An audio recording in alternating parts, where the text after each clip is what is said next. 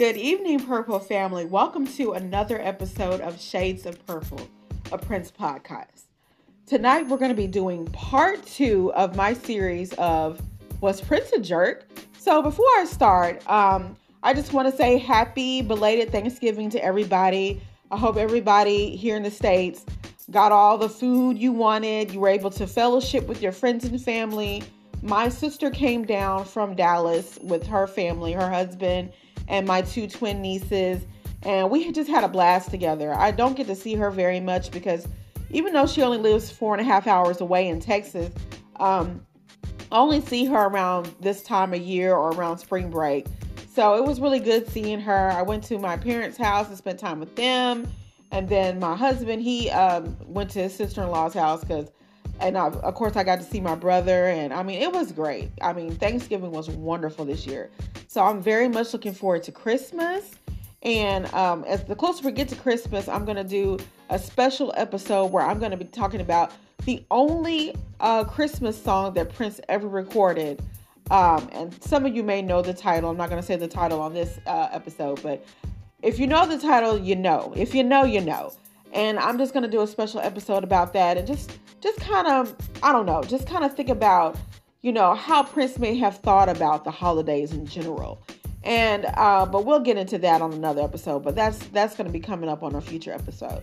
But let's get right into Was Prince a Jerk Part 2. So in Part 1, I talked about a lot of the stuff that went on in the 80s with, with his relationships, his personal relationships, both with his band and his girlfriends and things like that. Some of the things that I thought that he did that were just kind of messed up, like the whole Kiss situation with Brown Mark and David Z, how he didn't give them co-writing credit for the creation of the song Kiss. And Kiss will go on, of course, to be one of Prince's number one songs. And so he really could have done better by them. And then I talked about the situation with Jimmy Jam and Terry Lewis about, their notorious firing for missing a gig. And of course, that was a blessing in disguise, however, because they did go on and produce for Janet Jackson, the SOS Band, and many others. So that one was kind of a bad thing, but not a bad thing. But he also did other things like Jesse Johnson, like he would troll him endlessly.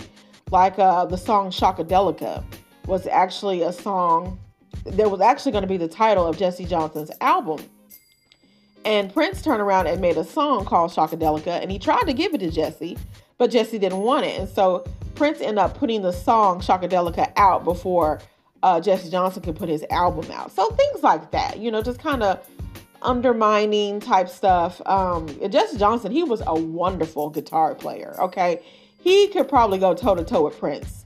And I think Prince may have been just, a little intimidated by him and maybe even a little intimidated by the time as a group. And I think that's why he went out of his way to kind of sabotage them with the firing of Jimmy Jam and Terry Lewis, because after that was pretty much the end of the group. It was gutted after that. And Morris Day in particular just had no interest in the group after that, because these were men that he grew up with, and these were like his childhood friends. And Prince was too. Prince was a childhood friend of Morris Day's as well, but it just didn't feel the same to Morris after Jimmy Jam and Terry Lewis were forced to leave. But anyway, that's some of the things that I talked about in the first part. So the second part, I'm going to talk about some stuff that went on in the 90s mostly, because that's kind of where we are in the podcast. I've got the Come album review coming up, and I'm going to also be reviewing the documentary called something Slave. I can't remember the whole name of it off the top of my head now, but it talks about his Prince's notorious dispute with Warner Brothers, and kind of we're going to talk about that and how that came to pass. And I'm actually going to talk about that a little bit in this episode, just to refer to how, for instance, okay, so the big dispute was basically Prince renewed his contract for $100 million. And he did this in 1991, right around the time that Diamonds and Pearls came out. And Diamonds and Pearls will go on and sell about 5.2 million units. And so he was in a good place to renegotiate his contract with Warner Brothers, and he was able to get them to agree to $100 million. But that $100 million was a promise of I think 6 albums or something like that. And they all had to match what Diamonds and Pearls did. And in most cases, artists very rarely match themselves. Not even the great Michael Jackson was able to, outproduce or outperform Thriller. So, and just kind of like with Prince as well, like Purple Rain is still his top selling album and followed by Diamonds and Pearls. And so he was never going to match the sellout of Diamonds and Pearls, and he didn't. And, but the contract that he signed was that he would match the sellout of Diamonds and Pearls. And this is kind of like a basic from my understanding of the contract. And anyway, and so it got to the point where he was wanting to put out all this music. And actually, the dispute actually started way back in the 80s, around the time that he put out Sign of the Times, because Sign of the Times, for those that don't know, is actually made up of 3 different albums, Dream Factory, Crystal Ball, and Camille. And he combined kind of all these projects because he wanted to put out initially he wanted to put out a 3-disc album, but Warner Brothers told him that's too much music and we just can't do that. And so he actually had to pare it down to the 2-disc Sign of the Times by combining songs from all those other albums. Not all of the songs, but he picked out, some of the best songs and put them on Sign of the Times. And of course, Sign of the Times is his most critically acclaimed album. And it's one of my favorite albums, if not my favorite album of the 80s.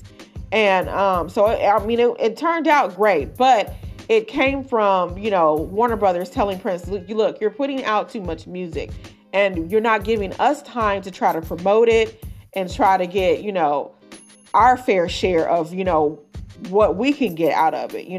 He's just cranking out all this music. And so it got to the point where Prince was like, okay, this is my creation. Okay, yes, you're responsible for distributing it, but this is coming from my head. So you're telling me that you own what's in my head, was basically how, what's the drummer? Michael Bland. What he said in an interview, that's kind of how Prince saw it. And if you look at it from that perspective, you can kind of sympathize with Prince, but you have to remember that Warner Brothers, from the start of Prince's career, they kind of coddled him in a way. They kind of, let him, like just about anything that he wanted, Prince got, in other words. They kind of spoiled him. And by this time, I guess they were just tired of spoiling him. And Prince was the type, he didn't like the word no from anybody, whether it's from anybody. So he just never expected for Warner Brothers to just kind of combat him. And this was the first time I think that Warner Brothers was actually standing up to him and was telling him no and meaning it. And I think for Prince, that was definitely a problem, because he was like, how dare you tell me no? I always get my way. So if you look at it from that perspective, you can see that he was being a little bit of a brat, and he just, wanted it his way. But at the same time, he had a right to, do what he wanted with his music, I think. And that was the reason why he became the symbol, is because he felt like, they took his birth name from him and he had to become someone else so he could continue to do the type of music that he wanted to do. And a lot of people at the time mocked him for that and said that, he was just being a spoiled brat. And, like I said, I could probably see both sides of it. But for Prince, it was always about his music and the integrity of his music. And you got to respect him for that. But, like I said, a lot of people saw that as, him being a little bit of a brat. And in other ways, at the same time period, he was dealing, of course, in his personal life, he was dealing with a lot of women. After he left, not left, I think she left him. After Kim Basinger, that whole thing in the late 80s, early 90s, they broke up. But he was also seeing Anna Fantastic around the same time. And then he was also messing with Robin Power. And I think he was still messing with Sheila E. So he had all these women in and out of his life. And here comes 16-year-old Mayte. So they officially met in 1990, July 25th, I believe was the date, at a concert that Prince was doing in, I think, Spain, I want to say. or maybe it was Germany. It might have been Germany or Spain. I'm also going to be reviewing her book on the podcast in a couple of weeks. I have to, get a chance to reread it again. I've read it a few times. But anyway, I think it was in Germany. It was a show during the Nude Tour in Germany, July 25th, 1990.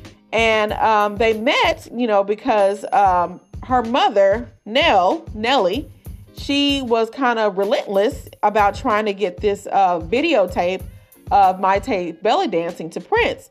And so finally, he saw the tape at this show, after the show, and had Mayte come back. And she did say that she was 16 because Prince was like, are you really 16? And that there. And so you know where I'm going with this, right? So a lot of people have, compared, Prince to other predators that we won't name. And I'm not going to take it that far, but I will say that I don't think that anything happened between them because Mayte was very adamant that, they didn't get sexual until she was 19. And I have every reason to believe that. However, I do feel like a 37-year-old man, being, in that close contact with a 16-year-old it is questionable. I will say that. But at the same time, you also have to look at the parents as well. Nellie and her husband were very trusting. And I also think that it was her intention to try to kind of push Mayte on Prince, and maybe Prince was aware of this. Maybe he wasn't. Maybe he was just, really enamored with her. And a lot of people say that she was groomed by him. And I disagree with that somewhat. I kind of think the grooming was more so on Nellie's part than it was on Prince's part. I think Prince saw someone that he can maybe add to the band. And he actually, according to Robin Power, he asked Robin what she thought about Mayte. And she said that she told him, yeah, add her to the band as a dancer. I think she's great. And so I think that in the beginning, he was looking at it through that lens. And he may have definitely saw her as a muse of some sort, because when we see some of the songs on Love Symbol, like you can almost say the Love Symbol album was dedicated to Mayte, because at this point, he was, I think, starting to fall in love with her, because when you see songs like, here's songs like The Morning Papers, that's totally about her. And, and he makes reference to the fact that, she is kind of on the young side, but, what does that have to do with, when it comes to love? Well, it has a lot to do with it, Prince. And, but, people also have to kind of put everything in its context, because a lot of people don't know this, but Prince's mother and Prince's father were 27 years apart. 27. So just imagine, Prince grew up with parents that were 27. His father, John Nelson, was 27 years, almost 30 years older than his mother when they met. And so for Prince, he didn't see age as being a big thing, because he grew up with parents that had, 2 decades, between them. So when you think about it from that perspective, you can kind of see why he didn't think that her being so young and being around him was a problem. But now looking back, it was definitely an issue, and I can understand why people feel like, he was a little bit of a jerk and may have been grooming her to a certain extent. But we really honestly can't say that, because Mayte herself has often refuted that in interviews, that she doesn't feel that Prince groomed her at all. So, everybody is entitled to their opinion about it. But the fact of the matter is, nothing sexual happened until she was of age. And even though, 19 is still considered, young, it's legal. So let me kind of move on from that and talk about some of his other relationships that he had. Now, he did, like I said, he did have a thing for younger women, barely legal women. Let's just let that be known, because around the same time, he was also with another muse, Carmen Electra, whose real name is Tara Patrick. And he met her through Robin Power. And she started, dancing and singing. And he actually dropped what he was doing with Rosie Gaines at the time, because he was supposed to be producing a record for Rosie Gaines. And after he met Carmen Electra and started producing for her, he totally dropped her project and started working with Carmen Electra and just became just enamored with her. And I hate that for Rosie Gaines. And I think that Rosie Gaines actually said in an interview or many years later that, had maybe she had been, the fact that she wasn't sleeping with Prince was maybe the reason why her album got put to the side. And that's kind of like what she said. And I was just like, whoa. But it's true. Like he preferred what a lot of people will refer to as vanity projects, pun intended, meaning that vanity projects, meaning, women that he was involved with personally.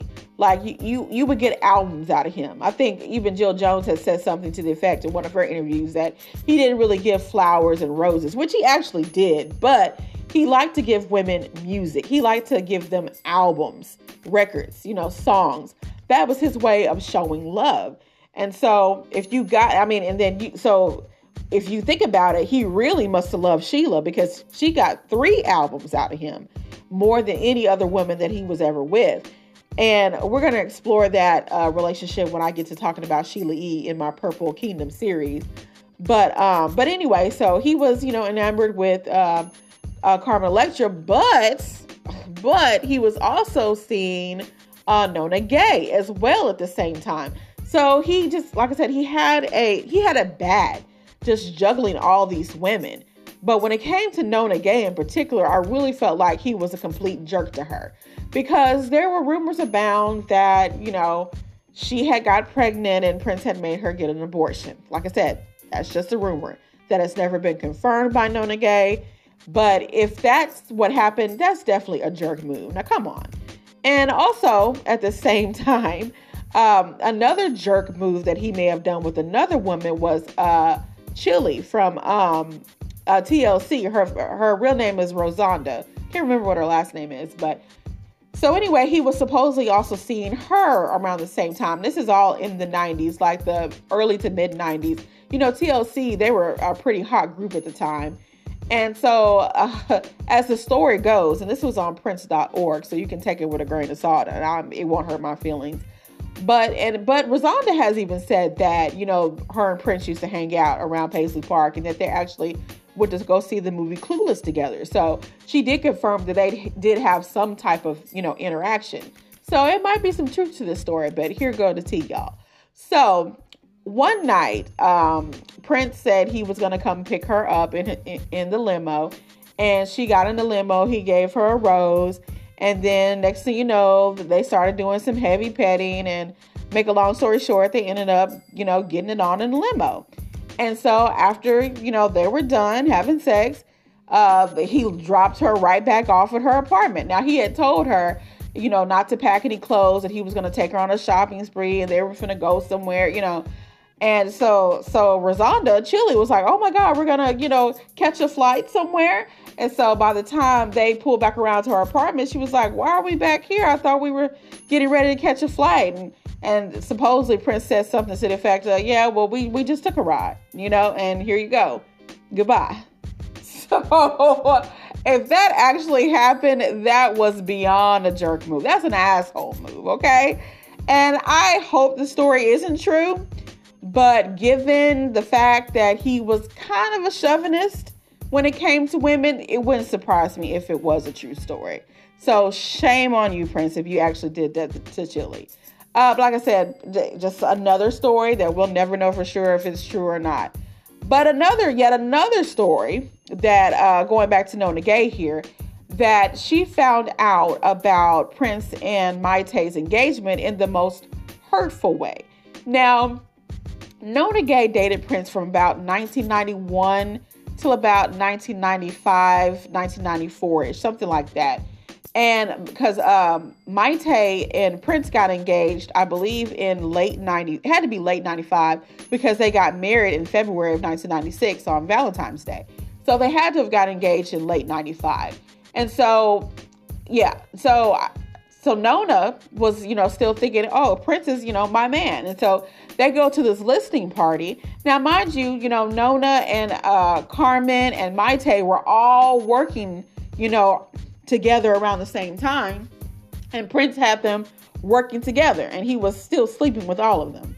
So that just goes to show you what type of a pimp Prince was. You know, he had all three women that he was. Matter of fact, he had them all on stage at one point. If y'all go on YouTube, y'all can see that. I think it was the American Music Awards of like 94, 95. When they did that Prince and artist medley or something. That's the one where he came about the floor and he did the dance that now is gone viral on TikTok when they were doing that Beyonce dance or whatever. I can't remember what the challenge was, but anyway, it was from that show. And in that show, Nona Gaye was performing with him, Mayte was performing with him, and Carmen Electra was performing. Same show. I mean, just legendary status pimp. Okay. But anyway, so they went to this listening party, and I don't know if it was for, I guess maybe it was for the Gold Experience album, I'm assuming, but I'm not real sure. But anyway, so she's at this listening party, you know, and then all of a sudden Prince comes in with Mayte, and Mayte is flashing this big diamond ring and announcing, going around, you know, telling, you know, people at the party that her and Prince are engaged. And so Nona is looking like, what? Like, what the fuck is going on? Like, how are you engaged to him and we're still supposed to be together? So you can just imagine, you know, how devastated Nona was. And she would say in a later interview that she was just heartbroken, you know, because she said that, and I talked about this in my episode where I talk about his love life during the 90s, that she said that the whole time that she was with Prince, he, you know, liked to play mind games, you know, with her. And but she wasn't the only person, because Prince just liked to play mind games in general. I mean, with his band. Like, I was listening to the official Prince podcast, and Lisa Coleman would talk about how sometimes back during the Revolution days, how Prince would tell the band, he would call them into his dressing room before a show and be like, okay, I'm breaking up the band tonight. So you got to play like I'm breaking, but he wouldn't say like, he would just say, I'm breaking up the band tonight. So go out there and play your best. And he would say that to try to make sure that they would play their absolute best when he really had no intentions of breaking the band up. But that's what he would try to say. And Lisa, you know, she made the comment, well, maybe he thought that he was trying to motivate us, but it was really just kind of annoying, you know, the way that he would just kind of like mind screw people. And also his hairdresser, Kim Berry, talked about that in her book. So it was something that he did quite a bit. And she said, and I can't remember if I talked about this in, or maybe I did in the first part of this, but, you know, she said that, you know, he had it bad, just, you know, trying to, you know, play mind games with people. And she said that, you know, he tried to do it with her, with the whole hairdresser situation. I think I may have talked about that in the first one, so I won't revisit it again, but I'll just briefly say that he had a habit of trying to get people that he was about to fire. He would try to get them to like train the other person on their job, like the new person. And let's just say Kim Berry was not having it. So he tried it, and it didn't work.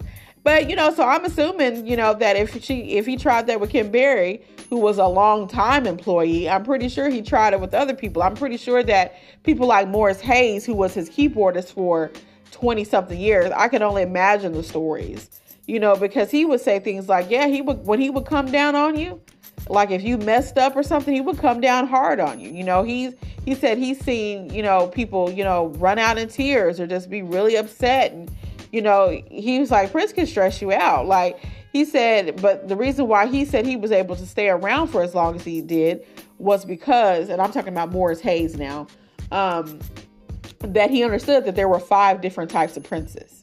And he always knew once, you know, Prince got to talking, which Prince he was dealing with. You know, there was the fun Prince, you know, there was the serious Prince. There was the Prince that would, you know, give you the shirt off his back Prince. This was the, you know, Prince that was mean as hell Prince.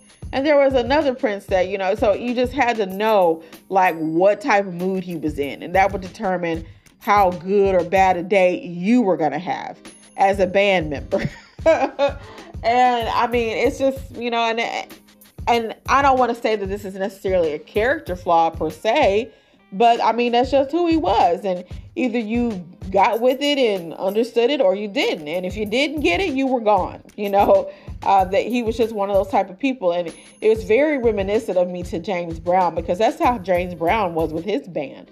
And actually, one of his drummers, I was listening to a short reel, and he said that, a lot of people, they did one thing wrong. They were gone. James was like, you done. And Clyde said, he didn't ever get fired. He quit twice because he said he just could not put up with James's attitude. Like, he said he was just a jerk. He was just horrible. And I have, and other people in Prince's, camp have said that he was a very hard person to work for, because he set such high standards for everybody. He set high standards for himself, but he set, high standards for everybody. Like, if he told you to do something, no matter how wild it was, like, you had to do it. And he didn't take no for answer. Like, you had to make it work. Or if you couldn't make it work, you need to tell him why it wouldn't work. And then he would decide, what to do then. But you could not tell him no. He was just, he had just got to, a point in his career where he just was like, yeah, everything, people, I pay you to do this. I pay you to do a job, and you're going to do it, and if you're not, I'm going to find somebody else, because Kim talked about in her book how people in a way just were so, so replaceable, so throwaway for Prince. Because he would be like, well, I can find somebody else. And he said, and she said that Prince had made the statement, well, everybody can be bought. Everybody has a price. And I'm just like, whoa. Like, tell us how you really feel, Prince. But I think a lot of this attitude that he had definitely calmed down by the time he got in his 50s. He seemed to be a nicer person. And from all intents and purposes, like by the time he was working with Third Eye Girl about 2 years before his death, they always talked about how patient he was with them and how he really, inspired them and encouraged them. And not to say that he didn't do that with his earlier bands, but he just seemed to be in a more, let's say, mature headspace. And he wasn't as quick to, get mad and fly off at the handle as he was known to do when he was much younger. And so I think that just like with anybody, maturity comes with age. And I think that's what happened with Prince. And I just want to say this before I end the episode. I don't think that any of these instances, make him a bad person. I just think that they make him human, just like anybody else. A lot of people, a lot of Prince's fans want to put Prince on a pedestal and make it seem like he did no wrong, but he did a lot of wrong. He did a lot of wrong to a lot of people. He hurt people. He hurt, both of his wives. But does that make him a bad person? No, it doesn't make him a bad person. It just makes him human. I mean, we've all done things. We've all got skeletons in our closet. But I think with people like Prince and other people who are in the public, more is known about their skeletons. And less is known about, for instance, your skeletons. And so before we're quick to judge him, especially given now that he's not here, we just have to take stock of, who we are and the things that we have done in our lives that, God or whoever that we answer to might not be pleased with, So I just want to end this with that. And for anybody who's feeling some type of way about the series, I wasn't trying to bash Prince.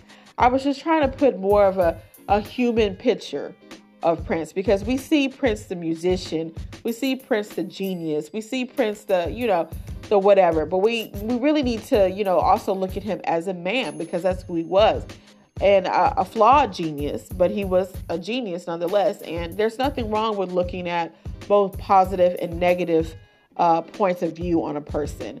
And I could have talked about some more stuff, like, for instance, well, I guess I could talk about it real quick before I end, about the situation with his son, which was so very, very tragic. And we just learned recently when Mayte was on Funktopia, she did an interview, and she was able to get the ashes of their son back from Kirk Johnson, of all people. So I am glad that she did, the ashes of their son Amir are now in her possession. But she had us thinking for years that Prince was cruel enough to have destroyed the ashes. And I never bought that story, even when I read it in her book. So I didn't actually listen to the interview. So I don't know if she, addressed that, or did she just kind of say, oh, well, that's what I was told, because I don't know if Prince actually told her that, or if, I don't know what the real story is, but I'm just glad that she does have the ashes. But I have never thought that he would be that cruel. He might have wanted to get rid of Mayte, but never his son. Never, never, never. I would never see Prince wanting to destroy anything that, his son's ashes. Come on now.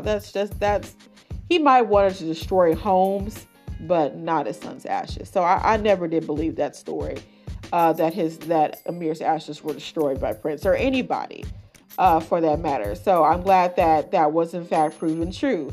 But the whole situation, I think, Prince he just didn't know how to deal with his son's death, and he isolated himself from Mayte. And instead of them coming together, it caused them to be driven apart.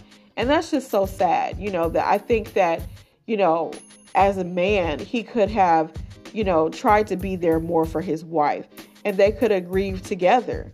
But he chose not, because he wanted to, it was something negative. It was something bad that he didn't know how to process. And so he just went back to his safe space, which was his music, which was always his first and one true love. And, that was his way of dealing with it. And I think by the time, he allowed Larry Graham to come into his life, he was looking for answers, I think. And I think Larry kind of saw how vulnerable Prince was, and that's why he was able to kind of lure him to the Jehovah's Witness. Look, I'm not trying to be offensive to anybody, any of the Jehovah's Witnesses out there, but I don't know. I hate to call them like a cult, but I don't know. Some of the things they believe were just kind of nutty to me. I'll just be honest. Like I said, I'm sorry. I'm not trying to offend anybody. It's just like, I guess I just need a better understanding of some of their beliefs. But anyway, by the time Larry Graham came around, he just went to that, just further isolated him from Mayte, because she didn't really understand a lot of the Jehovah's Witnesses beliefs either. And she wasn't about to, be converted. And that further led to the further separation. So by that time, she was staying in the house in Spain. And she made a comment that she said throughout her book that, she knew that she was on the outs because she was spending more time in Spain than she was at Paisley Park. Because she said the woman that was at Paisley Park, that was the woman that he wanted to be with. If you were not at Paisley Park, if you were in Spain or LA or, not in Minneapolis, you were not his woman. And so she kind of knew by the time she was in Spain and in that big house by herself that it was over. And by that time, he had started, messing around with Manuela, who would be his second wife. And it just kind of went, so he was a cheater. He was a, habitual cheater. He cheated on just about probably every woman he was with. Let's just keep it real. He just could not be with one woman. And I don't know if it was more of his ego or if he just was just like, I have to love all the women. Like, I don't know what it was, but it was a jerk type of attitude to me, how he treated a lot of women. And despite this, he still had a respect for female musicians, and he always made sure that he had female musicians in his band. So he appreciated women on a musical aspect, but a personal aspect, that's another story, as it would seem. To be continued on that one. We're going to talk more about that in some of the other episodes I got coming out. But up next, I will have a Come album review coming up. I've got another book review. I finally got in Morris Day's book, A Princely Time in Funk. So I'm going to be reviewing that. Also have another top 10 coming up and talking about my favorite television interviews, which he didn't do a lot of those. So it was kind of hard to I did have a poll probably about a month ago now on the Facebook page about it. And y'all really like the Mel B interview, so I'll have to go back and look at that one again. But yeah, we're going to be talking about that as well. And as always, if you guys have any suggestions about subjects that you would like for me to discuss on the podcast, just hit me up on the Facebook page, or you could also leave a message on Spotify as well. Just let me know if you like the podcast and what I could improve upon. I still even though I've been doing the podcast for over a year now, and I am about to make a big leap into YouTube here, probably the first of the year, I still kind of consider myself to be kind of a newbie with a lot of this. So I'm still trying to figure things out. And I'm still saying that. And I'm probably a good almost 60 episodes into this venture here. But, I'm always up for improvement. So subjects, topics, just hit me up, y'all. Okay. So I'm going to end right there. So thank you guys for listening, for all the ones who listened to the very end. Peace and be wild, and may you live to see the dawn. Bye.